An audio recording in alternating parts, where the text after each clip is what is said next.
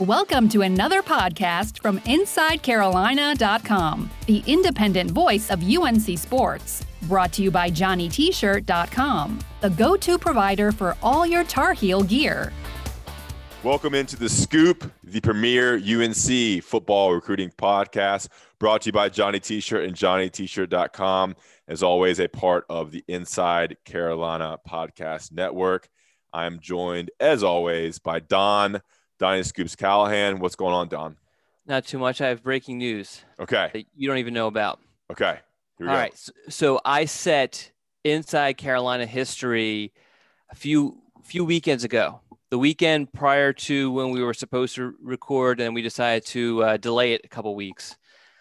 I became the first Inside Carolina employee to have a meal at Buck Sanders' house. Wow. Holy moly. How'd that go? Really well. Buck actually cooked our steaks, and my wife came with me. And Mrs. Buck, she, of course, was very hospitable with a salad spread, as far like a salad bar sort of set up, and then also kind of like a bar sort of set up for our baked potatoes. It was very delicious. Adult beverages were involved. It was nice hanging out and conversing with Buck, the almighty and powerful and intelligent Buck Sanders. What was the occasion? How did this come about? I think it was just because I'm a really good employee. Okay. I think it's simple as that. And I think that I'm starting to kind of see this puzzle kind of coming together of what the totem pole at Inside Carolina looks like. And I feel like I'm pretty high up there. Okay, you know? What's the totem pole? Well, just the importance level, and I think I'm pretty high up there. And I think below me is unfortunately you, Ross, and Greg. And I think Tommy is so far below me that I don't even see him down there. Yeah. But yeah, Okay. Great. Maybe we'll get into that more at the end. We have a huge show for you today. It's been over 4 weeks, I think, since we last talked on a lot of basketball news. Obviously, a new head coach for basketball, then a bunch of recruiting stuff and Walker Kessler stuff. And so we kind of put the scoop on the back burner for the last time we were supposed to record. So we're catching up to you now 4 weeks later.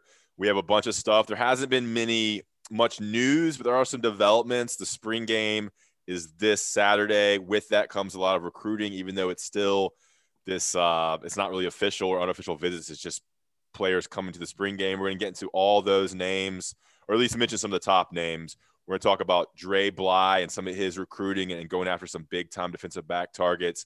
Then we're going to get into the top five, which is discussing top spring game storylines, which would be a kind of a good intro and preview of the spring game for those wanting their football fix.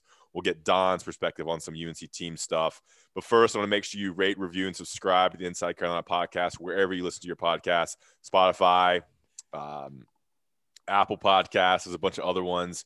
Give us a rating, a 5-star rating. Give us a little review, hopefully good, and then hit subscribe. That really helps us provide these podcasts for you, helps the algorithm, and helps us bring these podcasts to you. And remember, Johnny T-shirt and JohnnyT-shirt.com. We'll get into more of that later. All right, Don, you want to talk about the spring game visitors. You dropped a scoop, believe on Tuesday. We're recording this on Wednesday morning.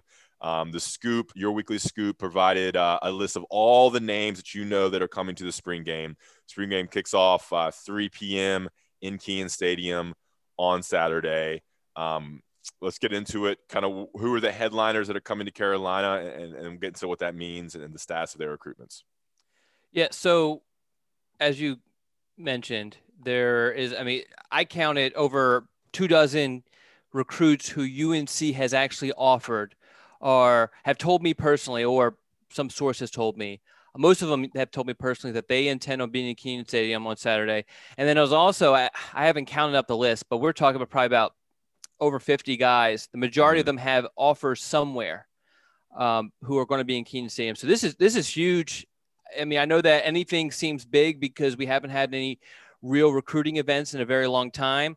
But I feel like even during a non-pandemic time, this is one of the bigger lists. The only thing that kind of matches it is maybe a Showtime camp or the Fedora's Freak Show camp that happened obviously before Mac Brown became coach. But and so they can't have any interaction. Just to be clear, they can't have any interaction with No. the staff or anything. They're just essentially going to the game and visiting Chapel Hill, correct? Exactly. It's actually very strict. I'm sure there's going to be compliance down there to make sure none of this happens.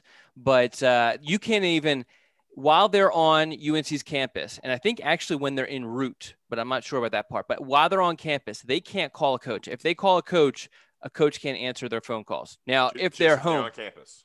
Yeah, when they're on campus, because it's a dead period. And everybody's like, oh, this is stupid. Why are they doing this? Yada, yada. But I think what they're trying to do, the NCAA, is trying to keep the dead period actually dead, which right now isn't that big of a deal because no one has taken any visits. But in Christmas time and in July when the coach is on vacation, they're trying to ease the load on those guys. And so this is just to kind of keep the dead period pure, basically. But as you mentioned, the Weekly Scoop, we did a little preview. I pulled out, I don't know, half dozen or so of the bigger storylines from the expected visitors and highlighted their situations. And so you can see all of that. You can see the complete list that we've confirmed. And, I'm adding names as I confirm them heading up to. I don't expect to add too many names, maybe a name here or there heading into Saturday. But, the biggest name, obviously, is the second best athlete to come out of Grimsley High School, Travis Shaw, a 5-star defensive tackle. Do you know who the first best athlete, number one best athlete to come out of Grimsley High School is? The Red Snapper. Who's the Red Snapper? He's the athletic director there. He played at Carolina. I forget. He's a swimmer. Oh, is that me? That's you. Yeah, I was far from early death. Ethan Albright's a Red Snapper. Oh, okay. Yeah, big guy, red hair. He was a tight end, offensive lineman at UNC. Yeah. He was a long snapper in the NFL. He's defensive coordinator at he's the athletic director at Grimsley after playing in the NFL for like 16 years. Yes, I am well aware, and I just had a brain fart, I guess, because I actually talked to him because UNC recruited his son a little bit. His son ended up at I think Northwestern. Yeah, great. Ethan Albright's a great guy. Yes, very, very, very helpful. So Travis Shaw, big time to get him on campus. I don't think his recruitment is going to move much from this visit. I think we're going to see much more movement with him during the summer and even into the fall when he's taking visits to all these different schools. I don't even think that we know exactly what the true competition. We know Clemson's going to be the competition. North Carolina obviously is going to be a strong player in this recruitment, but we don't know who else is going to emerge as a contender, and we won't know that until he starts taking some visits. But it's good that prior to the opening of the recruiting calendar that Travis Shaw makes yet another visit to Chapel Hill. Yeah, and if you read in the Scoop, you can get with a premium subscription in South Carolina. It kind of breaks down a little bit of his recruitment, how he's focused on his high school playoffs right now, and he's going to take official visits later in the summer and fall. Clemson and Carolina, clearly the I guess the leaders right now for the 6'5", 310-pound defensive tackle from Grimsley. Is this a situation where he takes official visits in the summer or in the fall, or is there any timeline kind of set now? This is the biggest guy. I mean, this is the biggest recruit for this class, obviously. Yes. And, it's a big focus for this podcast moving forward. Yes. Yeah. So all these schools are going to wait for him. Even Clemson, who historically does not wait for many recruits, they're going to wait it out for him. And I guess he gets the sense that that's the case because there's definitely no urgency in his plans. So maybe he takes some official visits during the summer, but I would not be shocked to see him wait until the fall and after the season to take his official visits and make a decision on National Signing Day in February. I mean, that's just his sort of mentality, but obviously he will take some sort of visits in the summer. My guess, and this is just, talk to his coach, we're talking to him, but no one seems to have like a firm grip on a plan. But my guess is he'll take a bunch of unofficial visits in the summer, get a better idea of who he wants to officially visit, and take those visits during the season. Damn, so it's going to be a long wait to figure out where Shaw goes. This guy is massive. I mean, Yes. I have buddies who go – I have one good friend who is involved at Page Athletics, so he goes to games and it's kind of inside with the Greensboro High School deal. I mean, he is so big. He's very athletic for his size. I mean, this is an elite defensive tackle who's a game-changing recruit, I think, for anyone who gets him. Yeah, I mean, he's probably the best prospect since Dexter Lawrence came out of North Carolina, who ended up going to Clemson also. Yeah. All right. What are some more names? We'll kind of breeze through the next couple of names that are coming to the spring game. Saturday. I mean, the incredible thing is if you actually look at Inside Carolina's recruiting board, so many of those names are visiting. And that includes, as of right now, 3 of UNC's 4 outstanding running back offers plan to visit. The lone one who hasn't confirmed attendance is Damari Alston. Okay. And he's kind of figuring out the transportation situation, and if he can figure it out, he also will visit. But the 3 who will definitely be there, who plan on being there, Amarion Hampton, George Pettaway, and Michael Allen. All 3 are 4-star running backs. 2, Hampton and Allen, are in-state guys, and George Pettaway is essentially an in-state guy because he's from the Tidewater area, which North Carolina has had a lot of success in the last couple of classes. Are these the top 3 targets for UNC at running back? These 3 plus Alston are the 4 that UNC has offered. Okay. Do you think anybody commits this weekend? I don't. Okay. And because there's not interaction with the staff. Yeah, right? So I just don't know how that happens. Yeah. I mean, I guess the only scenario is if someone goes and just absolutely falls in love and then goes back home and then Sunday gives a phone call to the coaches and say, hey, I've seen enough. I don't know if anyone does that. And then you also have the recruiting calendar opening up on the horizon. So you might as well kind of, take your officials and take additional visits to other places. But without the interaction, I mean, they're literally just going to a game. Yeah, for sure. These spots are going to fill up though. That's interesting to see when things start popping. It's going to start popping because there's going to be less. Is it still kind of the path where they're going to be able to not take as many people just because of the scholarship situation? Yeah, I have not received any information to tell me that they expect the class to be any bigger than what we were initially told. Yeah. But I mean, it's not going to get smaller. Let's say that. I could see it being a little bit bigger than what they initially anticipated, but I think they're going to be careful unless they get some sort of word from the NCAA that things are going to, that they're going to give some sort of relief for future rosters with the scholarship stuff, which we got into a couple podcasts ago.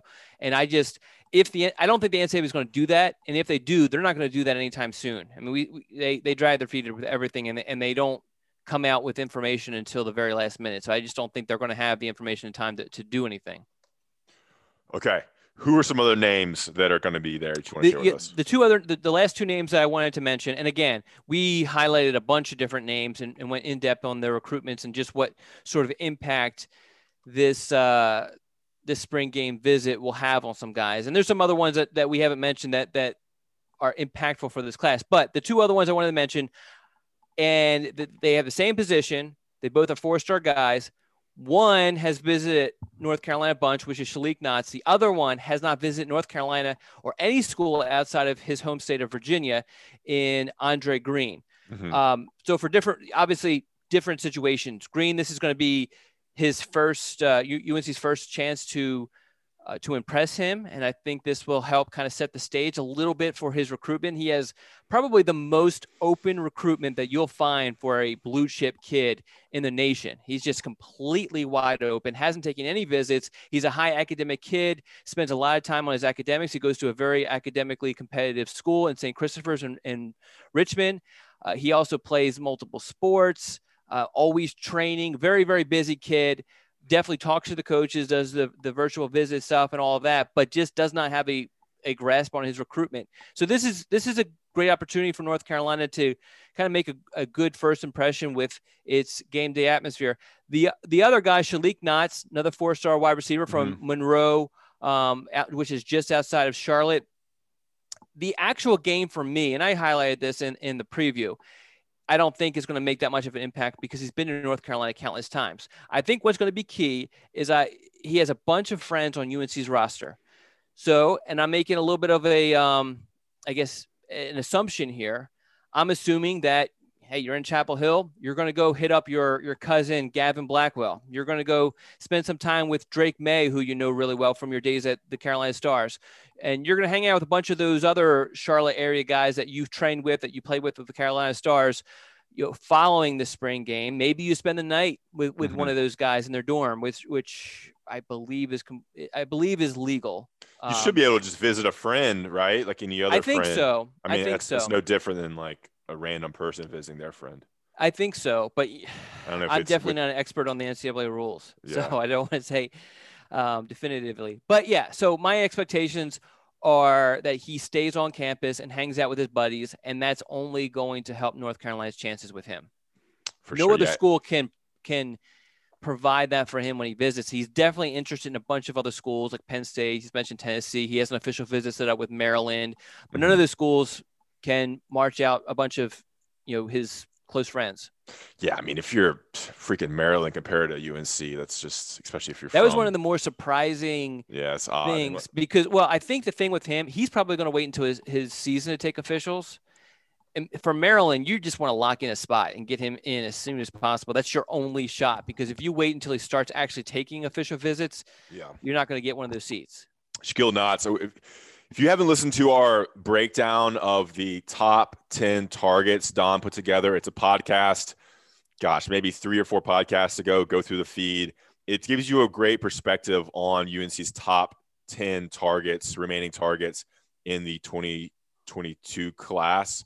I would recommend going back and listening to that if you're big into UNC football recruiting, because it gives you a profile of all these guys we're talking about: Travis Shaw, Shaquille Knotts, these running backs that he mentioned, Don just mentioned, Petaway, Marion Hampton, Andre Green, wide receiver. So make sure to go back and listen to that. Shaquille Knotts is highly ranked kid, 87 overall, number 11 wide receiver from the state of North Carolina, and as Don mentioned, very close with a lot of UNC's current players. Okay, is that all you're going to give us on the visitor side, Don? I mean, that's probably more than what I should have, to be honest. So check out the scoop. I mean, guys, if you're not subscribed to Inside Carolina, and I imagine a lot of people listening are, it's just unbelievable what you get out of it, just from a recruiting perspective from Don, and then the team stuff that Greg and I provide. There's a Q&A for both of us, Don, Greg, and I, on the message board. I just answered a bunch of questions while I was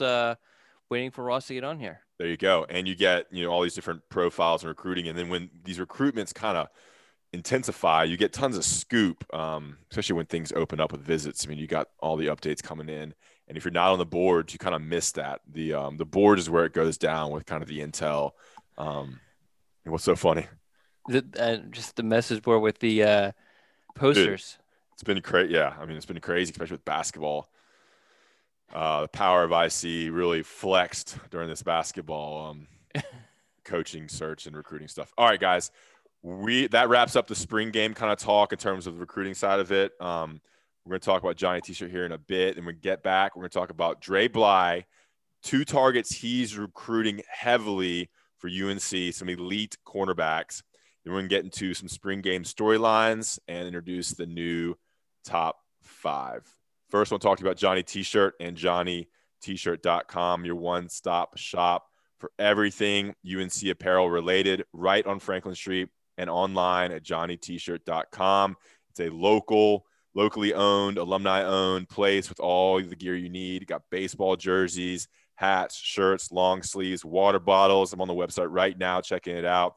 Always have sales, always trying to move gear. Go to Johnny T-shirt on Franklin Street or JohnnyT-shirt.com. Use the 10% off discount code that Inside Carolina subscribers get to get 10% off your entire purchase. We got Mother's Day coming up. We got birthdays. We got a lot of holidays in the summer, kind of the casual holidays coming up in the summer.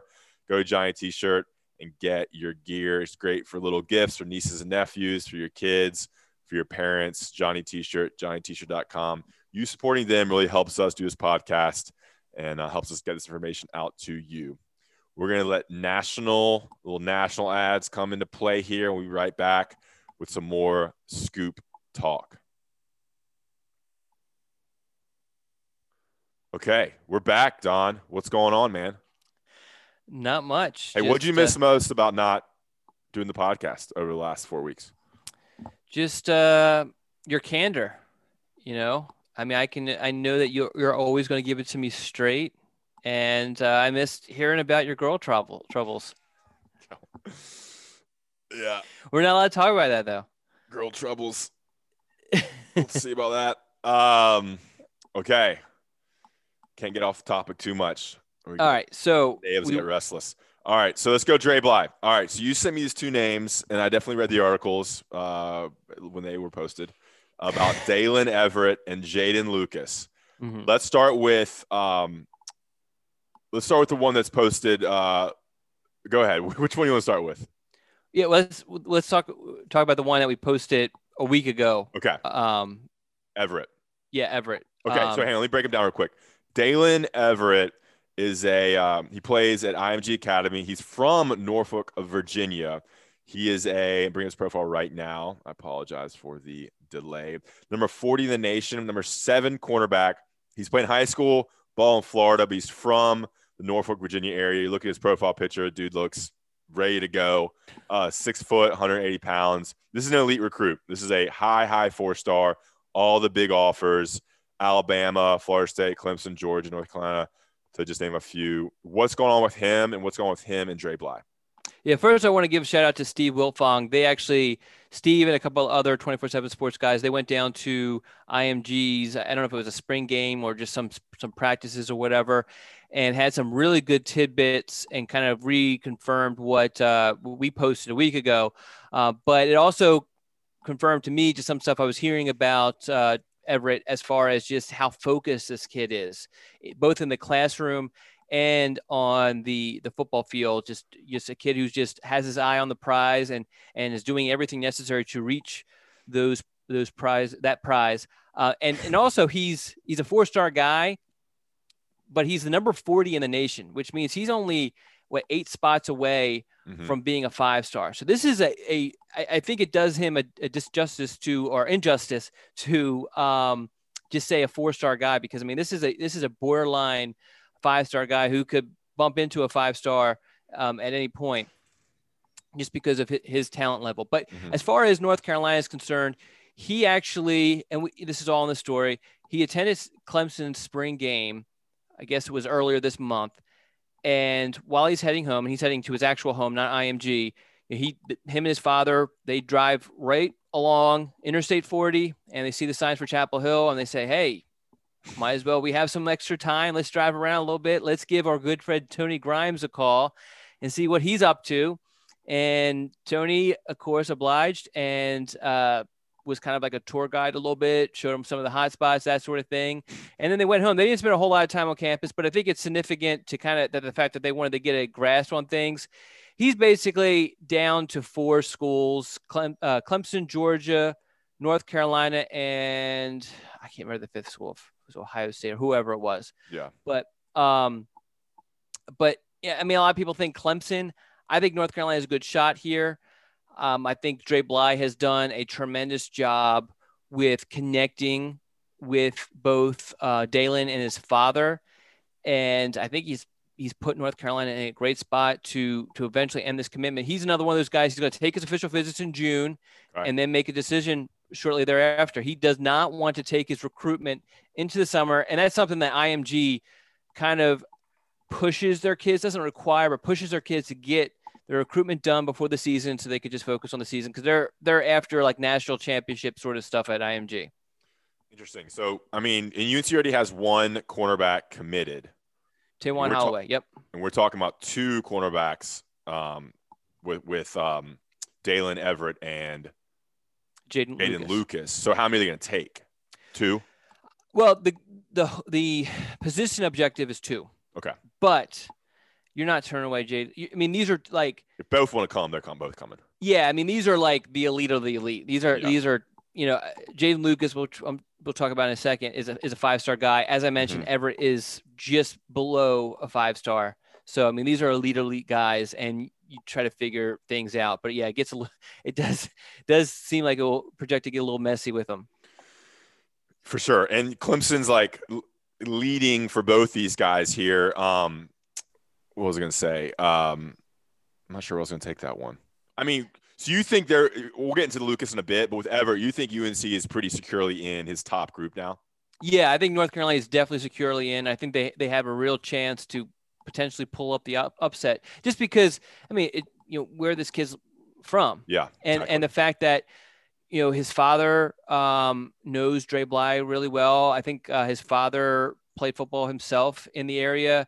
I believe it was like maybe after Dre. And so you know how those things are. I mean, Dre was the guy coming up, so knows Dre and that sort of thing. And I think North Carolina's a great shot. Do you when these kids go to IMG, like how much does that cost to go down there? Or is it scholarship based or what? I don't know the answer. I would love to kind of look into that. The thing is that really, if you look at it, North Carolina hasn't had a whole lot of success with IMG guys. This is the one that really UNC has like a legit shot. A lot of times, and even in this situation, a lot of times UNC might have a good shot at a kid, and then he goes to IMG, and it's not IMG doesn't like North Carolina or anything like that, but it's just a completely different situation and environment.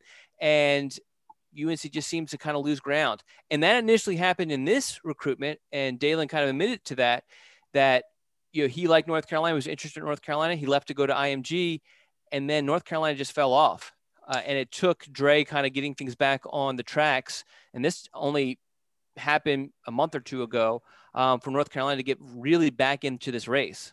I wonder when you're down there, I mean, obviously you're closer to a lot of the Florida schools, you're closer to a lot of the SEC schools, but also there's probably coaching staffs in college that have good relationships with the coaches at IMG.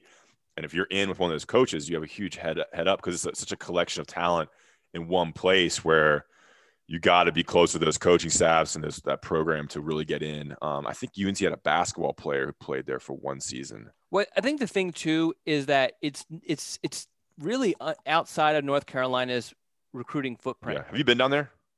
Not down to IMG, but I mean, I've been to Florida. I haven't been to Bradenton or anything like that. Yeah. Have you been down there? I've not been to IMG. I've been to Florida. Yeah. We're talking about going on vacation in Florida, potentially. Yeah, that's where you always go. We went last year, but that was like to see my father-in-law lives down in Daytona Beach, but we're considering actually doing like a vacation by ourselves, maybe Keys, maybe Miami, but we're also talking about some other areas too. But Florida's definitely on the table. Oh, so IMG is down south of Tampa by Longboat Key and Siesta Key. It's on the water pretty much. I mean, it's down there right close to the water. Man, Florida's crazy. I was down in Florida a couple weeks ago. Really? Where at? Delray Beach, which is north of Fort Lauderdale. Wow. Did you drive down there or fly? Flew down, drove back. Oh, why'd you do that? Complicated love story. I love complicated love stories. Nah, I flew down and we drove someone's car back. Gotcha. Okay. Dude, Florida's crazy though. It's like, I mean, if you want to get into it here on the podcast, the weather's unbelievable. The weather's unbelievable, especially in the spring and fall, I imagine. I feel like it's a little too hot and humid for me, but in the summer. But I mean, you're talking about February, March, April, May. It's unbelievable. It's so sunny.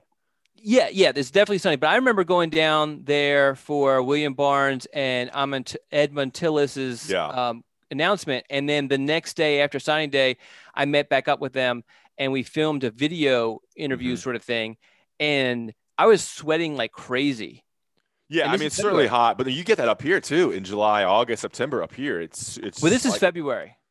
Yeah. I'm not a big fan of sweating. I think you get used to it too. If you like live down there, you get used to it. I mean, would you rather be, and this is a great question for everybody, would you rather be really hot or really cold? I am definitely in favor of being really cold.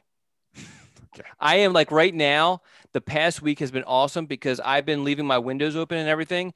I wake up in the middle of the night and it's like freezing. I run to the bathroom and I can't wait to run back to my bed. I love that. Get underneath the sheets?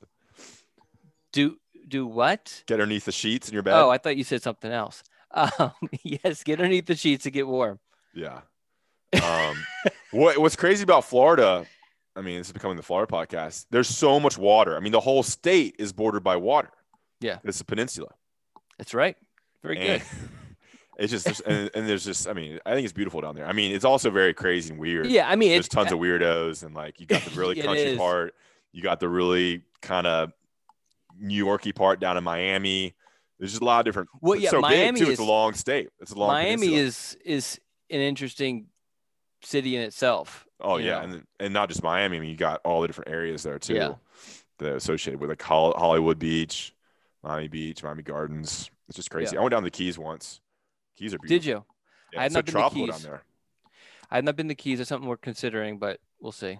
Yeah, fly to Miami, rent a car, and then drive all on the Keys, stay in one of the Keys, and go down to Key West. Key West is kind of like a big party town. It's like New Orleans, like a smaller New Orleans. Gotcha. New Orleans is what we're considering also, but. Damn, look at you, big traveling. All right, we're only going to go to one place. It's just a matter of where. We haven't figured it out. You know where? What's crazy is like Havana, Cuba, and the Bahamas are so close to Miami too. Yeah. I mean, it's just nuts. Like, you were down there, you're in the tropics. Yeah. We should send you to Cuba. I mean, I've heard Cuba's great. I mean, it's also very poor, so it depends on where you go. But yeah, I mean, I think. Are we allowed to go to Cuba though? I think there's some more laxed restrictions now than there used to be. Gotcha. Opened up a little bit more. I don't know the whole politics there. I do not want to get into politics. We don't want to talk politics. So I will completely stop regarding Cuba and American politics and Cold War politics. Yeah. Okay, let's get back on track here, boys and girls. Move on to Jaden Lucas. All right, Jaden Lucas, you had an article about him. I think it's still on the front page. Top 40 prospect. He's ranked number 36 in the nation, number 6 cornerback, number 1 prospect in the state of South Carolina. 6'2", which is great size for a corner, 185. What's going on with him, Don? So my coverage of him, I actually went to one of his workouts because he doesn't do interviews. He doesn't like the whole recruiting process. He doesn't like to be interviewed. Super nice kid, really well-spoken. Because usually when a kid doesn't like doing interviews, you get a kid who's super quiet, says just a couple words, and that's it. He actually was really thoughtful with his responses and gave me a lot of really good information. There's a couple things I took out of my trip down there, but the one thing was, and I made the mistake of kind of falling for some of the, I guess, message board myths that are out there about Jaden Lucas in particular, was that he's from this family of Clemson fans, diehard Clemson fans, yada yada. That's this. I mean, he's in Malden, which is very close to Clemson, big Clemson, pro Clemson area. When you're driving through it on what is that? Is that 20 or 26? I always get this confused. But anyway, when you're driving along there, I mean, you see a bunch of Clemson stuff. But anyway, so when I'm coming up, his dad shoots me a text message because we're meeting at a just this random park. And he says, well, look for my car. I have Pittsburgh Steeler sticker and a Penn State sticker on the back. So I'm like, this doesn't sound like a diehard Clemson fan. So when I was talking to him, the dad actually is, and this was all in my scoop, but the dad was is actually from Western Pennsylvania. And there's no real Clemson influence from his family, which I think obviously is positive information for North Carolina's chances. Even with all that said, I mean, this kid's visited Clemson a bunch of times, and, it's just hard to see him go anywhere but Clemson. But taking it back to our original topic, Dre Bly is doing an unbelievable job. If UNC lands this kid, which would be an absolutely huge upset, it will be because of Dre Bly and Dre Bly's reputation, Dre Bly's relationship that he's able to develop with Jaden and his parents. And then also Dre Bly's resume as a cornerback developer with Stephon Gilmore, who after working out with Dre Bly for a summer won, I think it was the NFL Defensive Player of the Year award with the Patriots. And then also what he did with Tony Grimes, a kid who, as every TV broadcaster who has ever covered a UNC game has said, he was supposed to be a senior in high school last year, but yet was starting for North Carolina. And a lot of that, I mean, obviously Tony, we talked about Tony a bunch in the podcast last year. I mean, Tony was as ready as you get, but, Bly helped him kind of, get to where he needed to be to actually start. So, I mean, this is a great example of Dalen Everett and Jaden Lucas it shows you what one big recruit can kind of do to change your recruiting landscape. Landing Tony Grimes, who was a top 10 kid before he reclassified, just kind of announces your presence and the ability to recruit these 5-star guys, recruit these elite talents. The fact that he played, had some success, and is kind of slotted as a starter heading into 2021. Players and coaches see that. They know that. They're informed of that by the recruiting coaches. And that kind of changes the level in which you can recruit. And you're seeing that now with Dre Bly.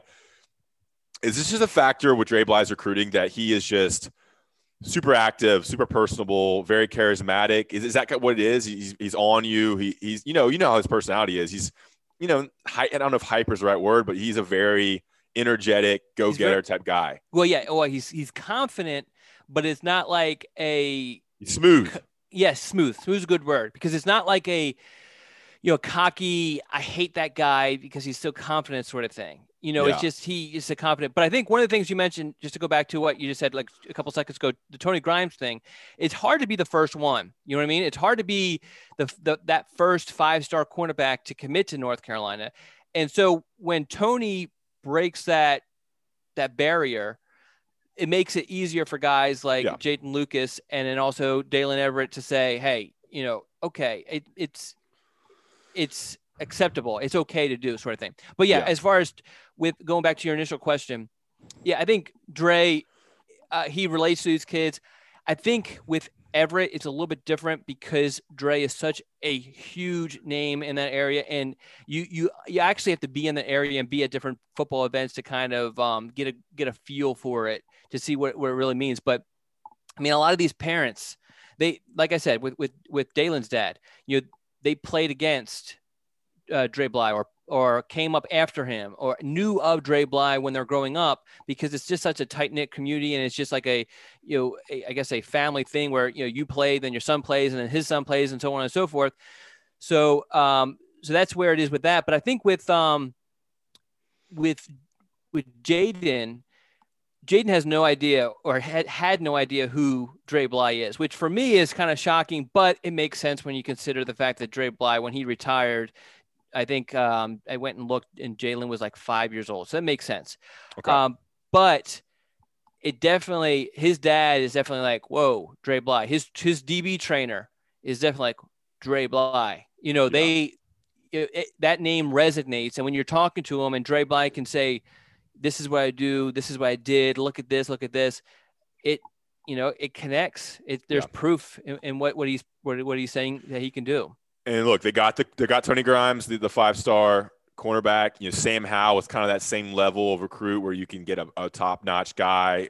He was definitely a 4-star and has had great success, an elite quarterback. So you have that quarterback, cornerback, defensive lineman. They got some big names last year with Keyshawn Silver and Jabari Ritzie. Travis Shaw would be that elite 5-star that kind of break the seal on defensive line. And then they're going after 2 offensive tackles, or at least one with Rice that could kind of open the door on the 5-stars for the offensive line. And I think you'll see a little bit more success with running back too, with the 2 NFL draft picks coming up as well. I feel like the elephant in the room with all this that we haven't truly touched on is Clemson. If North Carolina lands in any of these guys, it will be breaking a trend that Clemson has had for several classes where it has won. I need to look back. I mean, the last time North Carolina has beaten Clemson for a recruit, because I feel like it's been a long time. Did they not beat someone in the last class? I mean, Clemson definitely wanted Grimes, right? Yeah, I guess you could say Grimes. Let me look at this class here. I think the thing with why I would, if someone were to say they beat him for Grimes, I would not put up a huge argument. I guess why I personally would disqualify Grimes, because Clemson really, really dropped the ball early on. Yeah, Clemson wasn't in the running late. Towards the end, yeah. I mean, they weren't a factor towards the end. Yeah. And Clemson had moved on very quickly. I'm talking like Zion Patterson, they both wanted and battled it out for with last class. Will Shipley, I mean, you could say like they beat Alabama for Drake May. And I'm sure Keyshawn Silver and Jabari Ritzie, Dilworth, those are all in-state guys. A little bit different there. I think what you're saying is a South Carolina guy or a Virginia guy who Clemson's prioritizing that UNC comes in and swoops in and gets him. Yeah, and I don't want to talk about Alabama because they recruit differently. Clemson's more zeroed in on the recruiting, and so I can see Tony Grimes, but yeah, I mean, I think a head-to-head battle that towards the very end, Yeah, for sure. Just a little recruiting talk here, a little recruiting and ball talk. Just staying on topic, talking ball, talking recruiting with Don Callahan. No politics. No talking about thirsting for women. All right, we'll move on here to the next topic, which is our top 5 spring game storylines. Don, this was the top 5, so we took some submissions here. Looks like we got 4 or 5. Let's go through them. I'll start with. Well, did we give our new one? Yeah, new top 5 is top 5 Southern foods.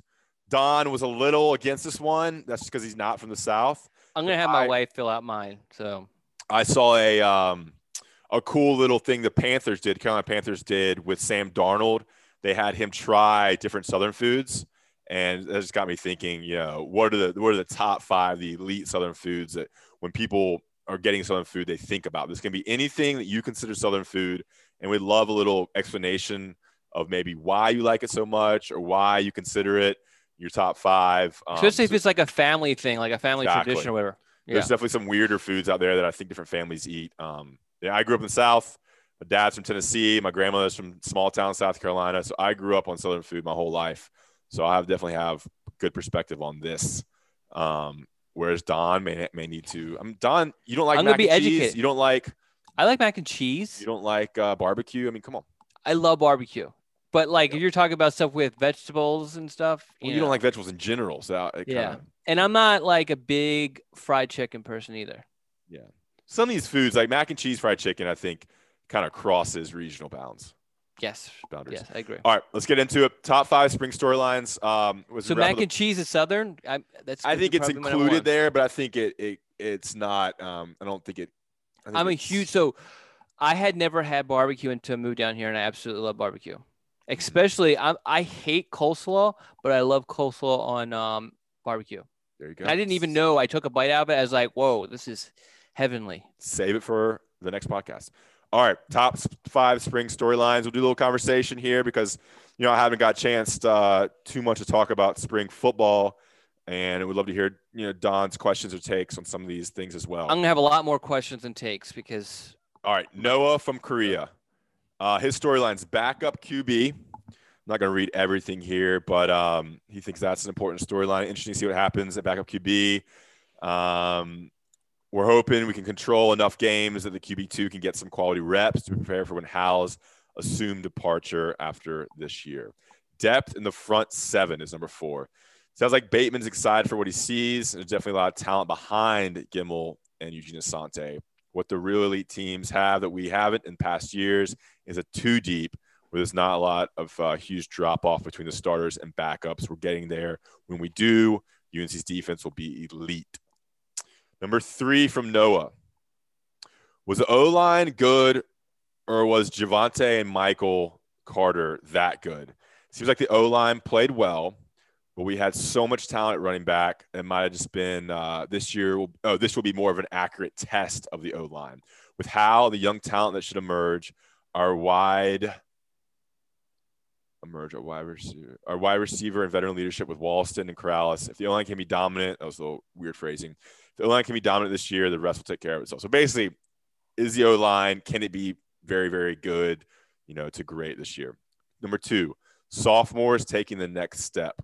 We saw flashes from guys like Des Evans, Tony Grimes, and Josh Downs. Were they just flashing this year? If they were just flashing this year, that'll be disappointment. I hope they, especially Grimes and Downs, can be game changers this year. So the development of sophomores in 2021. And number 1, the running back rotation. I'm hoping a couple guys step up and take the reins based on the buzz. It seems like Ty Chandler, and Caleb Hood. But whoever it is, just hope a couple step up so we don't have a confusing jumble of 5 to 6 guys who are pretty good, but none that can carry the load. So a running back rotation 1. You want to read Dale, Don? I'll read Dale. We probably should read all of them because there's not that many. Okay. Dale, number 5, overall depth and talent of defense and how it will allow the mad scientists and Bateman to emerge. Number 4, return of all 5 offensive line starters and how they'll protect Sam as he goes for the Heisman. Number 3, size, talent, and youth of the D-line. Number 2, staff continuity and UNC's commitment to football with new long-term deals in place. A little broader ideas there. Yeah. And number 1, start of Sam Howell's Heisman campaign. That's an interesting storyline for sure. How does he handle the pressure? Yeah, I like Dale's thoughts there, his direction. Dale from Waxhaw, a regular contributor. All right, Brent from Gilbert, Arizona. Or is it Gilbert Brent from Arizona? I think it's Gilbert, Arizona, but hey. All right, in no particular order, just labeled 1 through 5. 1, competition for backup QB spot. 2, running back depth chart. 3, the Joffrey Brown injury and wide receiver depth chart if he misses time. Excuse me. 4, defensive line development and depth. And 5, the recruiting dead period extensions. Okay, a little recruiting line there. So is that your brother? Do you have a brother named Preston? I do not. All right. One brother. What's his name's not Preston? Are you sure? No. What's his name? John. Is his middle name Preston? Nope. All right. I'm going to say Preston for you because I think it might be a brother or cousin of yours. Although we have another Greensboro guy, Locke. So I'll do Locke. Number 5, which young D-line player is going to earn playing time? Again, there are only so many snaps to go around. Number 4, need to create separation at outside linebacker. Lots of bodies, but realistically, there are only so many snaps to go around. Number 3, what is our top 3 running backs? Lots of bodies, very little experience. Seems like we need an every down back as well as someone for short yardage. Number 2, can we develop a backup C? Seems like we have backup center. Come on, you can do that, Don. My bad. Seems like we have a big need to develop a backup here. Will it be Beatty, someone else? Number 1, working out a crowded defensive backfield. Lots of talented and experienced bodies. So who wins out? Hey, what do you think about AJ Beatty going to center? So every time I comment on AJ Beatty, I get in trouble because I think a family member of his is a subscriber. But when he was a recruit, he obviously had size. I thought he was athletic. I didn't think he made a whole lot of plays on defense on the games that I watched. Maybe there's other games where he made a bunch of plays. I know that his stat line that I was given was pretty impressive, but in the games, I watched 2 of his games, full games, and I didn't see the playmaking. There was hardly actually any stats for me to count when I was doing it. So with that said, I like the idea of trying another position to see if that size and athleticism translates, because I think he has a home somewhere on the roster. I just didn't think it was going to be a defensive line. There you have it. What do you think? You know more. You have the team perspective, where I have really my perspective kind of ends after he enrolled. Well, there's an issue at center because Ty Murray was the kind of the assumed backup, right? Mm-hmm. And he's not on the team anymore.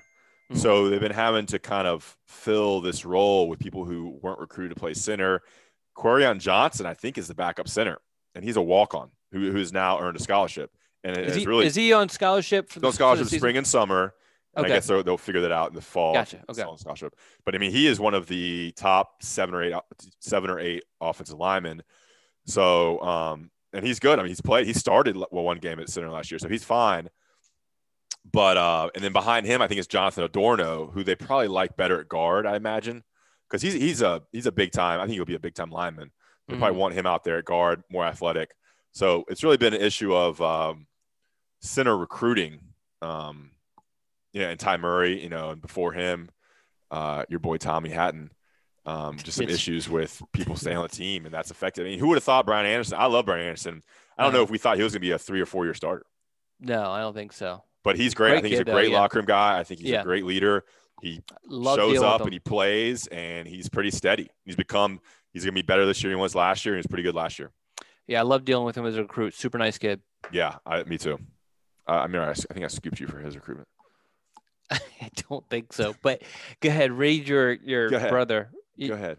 All right, Preston from Greensboro. And I know you want me to read this because his final line is your brother always has something in there that's very controversial, and I'd rather you say it than me. I'm not going to read his last line. All right, 5, freshman progression. Oh, it's not that bad. It's not nearly as bad as some of the prior ones. For anyone listening to this is Don making this is a disclaimer. If you have I don't think it's really enough for young ears to turn it off. Okay. But all right, if you are really, really sensitive to what is this? Jokes? I don't even know. This is. It's really not that bad. I think you'll be all right. Yeah. All right. 5, freshman progression. 4, the battle for backup QB. 3, the running back battle. 2, injuries and hopefully lack of injuries. And 1, how many young women will get to see a butterfly tattoo? I don't know what's that even mean. Because you had disclosed to our listeners, maybe it was the last podcast, maybe it was before that last podcast, that you had gotten a butterfly tattoo in close to your no area. I did not say that. You did. All right, we're moving on. Hey, we're going to get in trouble. I'm in this conversation right now. I'm just saying. Yeah. Okay. Do you want to give your top 5 spring storylines, or you just want to talk about it a little bit? Yeah, you want to talk about it? Because, I mean, I threw out some stuff, and it's a lot of what was said already. But yeah. Well, I'll just give mine, and if you have any questions, you can ask me, and then we'll wrap this up. How about that? Sounds good. Okay, so I mean, everything that I have has been said. I'll give my thoughts. I think who produces at running back and wide receiver I don't think it's a concern. I think it'd be interesting to see who does. I think Josh Downs is going to be the top, yard guy, touchdown guy at wide receiver. Behind him, I think Josh Downs showed what he can do, and everything we've heard is he's an excellent wide receiver. He'll step right in and give you what Daz Newsome gave you and see if not more. And then Joffrey Brown, he's hurt.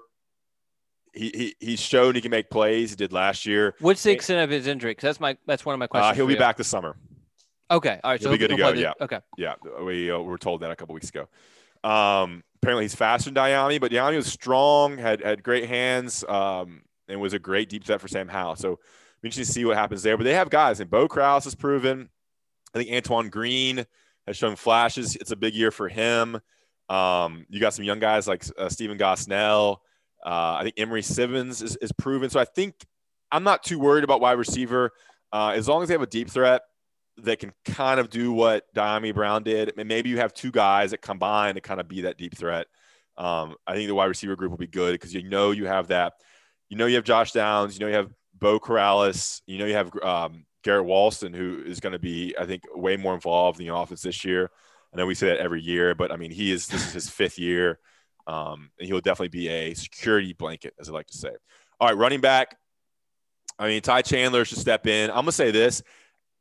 The running back group this year, 2021, will not be even close to what they were in 2020 with Carter and Javonte. I think the combination of Carter and Javonte was kind of a once in a 10, 15-year type running back group for UNC. Both those guys are going to go in the top 3 rounds in the NFL draft. I don't think anybody on the roster has that talent. We'll see what Ty Chandler can do. I think he's solid. And then whether Caleb Hood or DJ Jones or even I think Josh Henderson is kind of maybe stepped up a little bit this spring. But I just don't think we have that playmaker on the team right now that can just break off a 15-yard run like very regularly like Javonte and Carter could do. I feel good about the O-line. I don't think that's really a storyline. I think they're solid. I mean, whether they maybe step up a little bit, that's going to be huge to protect Sam and to protect and to open up holes for the running back. So I'm not really concerned there.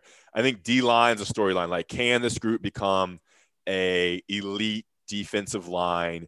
They have all the bodies, they have a lot more experience now. They have tons of talent. Can they kind of put it all together and really put pressure on the quarterback, really stop the run? It's a big year for guys like Vohasek, Tamari Fox. Yeah, sorry. There's like Tamari, and then Tyrone Hopper. Tamari Fox. I think Miles Murphy has taken a big step. And there's just guys behind them we're talking about. KJ Hester, Christian Varner. your boy Clyde Pender Jr. And then we're hearing great things about Keyshawn Silver and Jabari Ritzy, who I think at least one of those guys is going to play, 20 to 30 snaps, if not more. So I think all the buys are there. Just putting it together will be interesting to watch. I think linebackers are going to be solid. I'm not really concerned there. I think forcing more turnovers is kind of an interesting thing to look at. Can they kind of become a playmaking defense where they get tackles for loss regularly and turn the ball over to just really help the offense out? That's something they haven't done yet. I think being a difference maker on special teams is a storyline. They haven't. Special teams has been average. I think it's fair to say been average since Mac Brown's come back. Not much on the return game. So I'm wondering, even without Michael Carter, Daz Newsome, if they can put someone back there, they can make some plays. That would be big too. I think that's about it. I mean, backup quarterback is interesting, but that's more for 2022, I guess. Who kind of steps up to be Sam Howell's successor, whether it's Drake May or Jacoby Criswell. That's kind of the impact of the backup quarterback position. I mean, that's going to be super intriguing of where Mac Brown and Phil Longo go after Sam Howell, because that determines kind of who the starter is going to be the next 3 or 4 years. Don? Yeah, along those lines, my one, I guess, storyline that wasn't mentioned was keeping the QBs happy. And what I mean by that is that we're in a world where, if the QBs are very prone to transfer out very quickly. And so I think Drake, he's a freshman, so you don't have to worry too much about him right now. And then also he's a legacy kid and all that. But obviously Cresswell, these guys better than I do at this point because you're around them a lot more. You hear a lot more. But in generally speaking, if the backup quarterback kind of feels that a player underneath of him could leap him on the depth chart, then that could prompt him to transfer, which is what you don't want to do because who knows what happens this season as far as, injuries and all that sort of stuff. UNC's been fortunate that Sam Howell hasn't missed any time with injuries, but if he does, it's going to change a lot. Yeah. I mean, I think Criswell will be the backup. Mm-hmm. It doesn't seem like Drake, unless Drake takes huge strides in the summer. So then you'll have a competition next spring, and that's where it really goes down. Because at that point, Drake will have enough reps. He'll be caught up mentally to compete with Criswell, and then it's just who wins out. And if Drake wins, you could definitely see Jacoby transfer out. But Jacoby's he's a good kid, and he's got a good head on his shoulder, so it won't be some irrational decision. But and we're thinking years ahead about we're predicting guys transferring. But if Jacoby wins, it could happen, you got a situation where you might have another competition the next year, or it could be like a mid-season type situation where if one guy's not getting it done, they're gonna have some options there. It'll be interesting. And this also impacts recruiting, quarterback recruiting. As you know, we didn't mention the one quarterback coming to the spring game. Do you want to mention that? We don't want to mention that. You could read it in the scoop. There's a couple. Yeah. I have a thought. Okay. And again, I'm not focused on this stuff. I read your and Greg's scoops from the scrimmages. I definitely don't read everything you guys post. You guys do a great job, but I just don't have the time to read it. I'll read everything you post. Whoa. Yeah. If I see some 2023 kid. Oh man, that's a heartbreaker right there.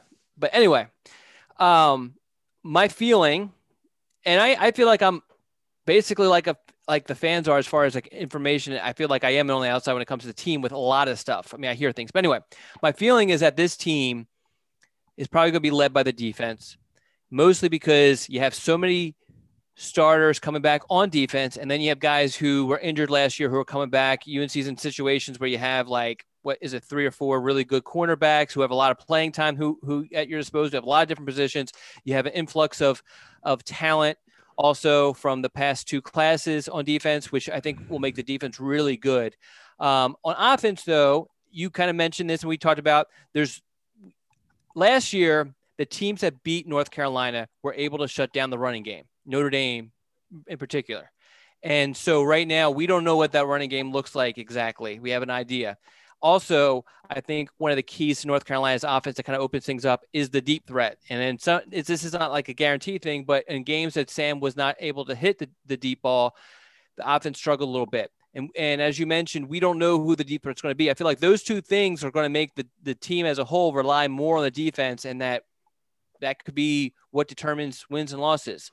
Your thoughts on am I off on that? You got Sam Howell, quarterback. I don't think it's going to be led by the defense. You got the best quarterback in the nation. Okay. So, I mean, in a Heisman campaign. So I think it's going to be Sam Howell's show. And I think there's, like I said, plenty of wide receivers and a good offensive line that's going to protect him, I think. Mm-hmm. I think it's going to be Sam Howell's show, how many points they can put up. And I think to kind of hedge on your point, the defense is what's going to allow this team to win the games they wouldn't have won last year, because they're going to be better. You know, they're going to be improved. They have a lot, like you said, a lot of depth now. A lot of players stepping up, a lot more experience. They only lost Chad Stratt. That's it. Only lost Chad Stratt. So as long as they're healthy, Tamari Fox has missed the spring. So, yeah, I think the defense is what's going to allow this team to really win the games they haven't won in the past 2 years. But they're going to be able to put some points up as long as that running game is anywhere close to where it was last year. Okay. Yeah. All right. I expected a great response, and I got one. Sam Howell Heisman campaign. I mean, that's pretty crazy. Yeah. I mean, how realistic do you feel like that is? I mean, there's going to be a campaign. How realistic? And usually the guys who lead in the summer, the names in the summer, usually aren't the ones that win it, because there's some player that comes out of nowhere. Yeah. Last year was a perfect example with the Alabama wide receiver. Well, because what happens is that these guys get picked apart, and if they have one bad game or they don't – I mean, even Trevor Lawrence is a great example. I mean, he's probably one of the best quarterbacks that have come out in a very long time, and he just was always picked apart for every little thing, even though, I don't have to go through. Surprised Trevor Lawrence never won the Heisman. Yeah. And you have to have a team that is in the top 10, 15 pretty much the whole year. Yeah. So one early loss really sets you back. You can kind of get back in it.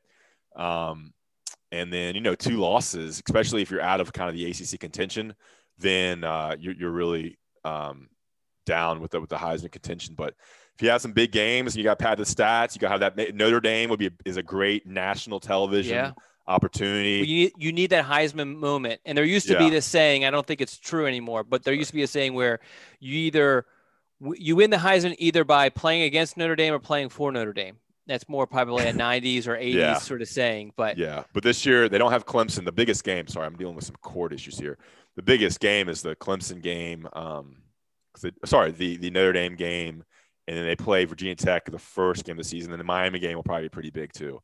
I mean, I'm pumped to cover it. I'd love to go to New York if they have a ceremony up there. You think that they would send you? I mean, Inside Carolina's really good about sending people to stuff. They are very good. They send you to go check on like a freaking 8th grader in, random places. Do you think they would send me to go cover a freaking Heisman? Well, most of my stuff is fairly regional or at least in state. But I'm not going to see an 8th grader in South Carolina, maybe in North Carolina. Yeah. So all right. You know that UNC offered a 2025 prospect. Good. From well, he's from the Tidewater area, but he plays at St. Francis. Is that crazy? Cool. Yeah. All right, cool. Awesome stuff there, Don. Good podcast here. We always say we don't have enough to talk about, and then we just chat away for hours on hours because you're my best friend. That's right. Best friends for life. All right, guys. Thanks for listening to The Scoop. Life. Thanks for listening to The Scoop, brought to you by Johnny T-Shirt and JohnnyT-Shirt.com. Remember to rate, review, and subscribe. It really helps us, and we will check you next time. Appreciate it, guys. Thanks for listening to another podcast from InsideCarolina.com. Brought to you by JohnnyT-Shirt.com. Where to go for your next Tar Heel gear purchase.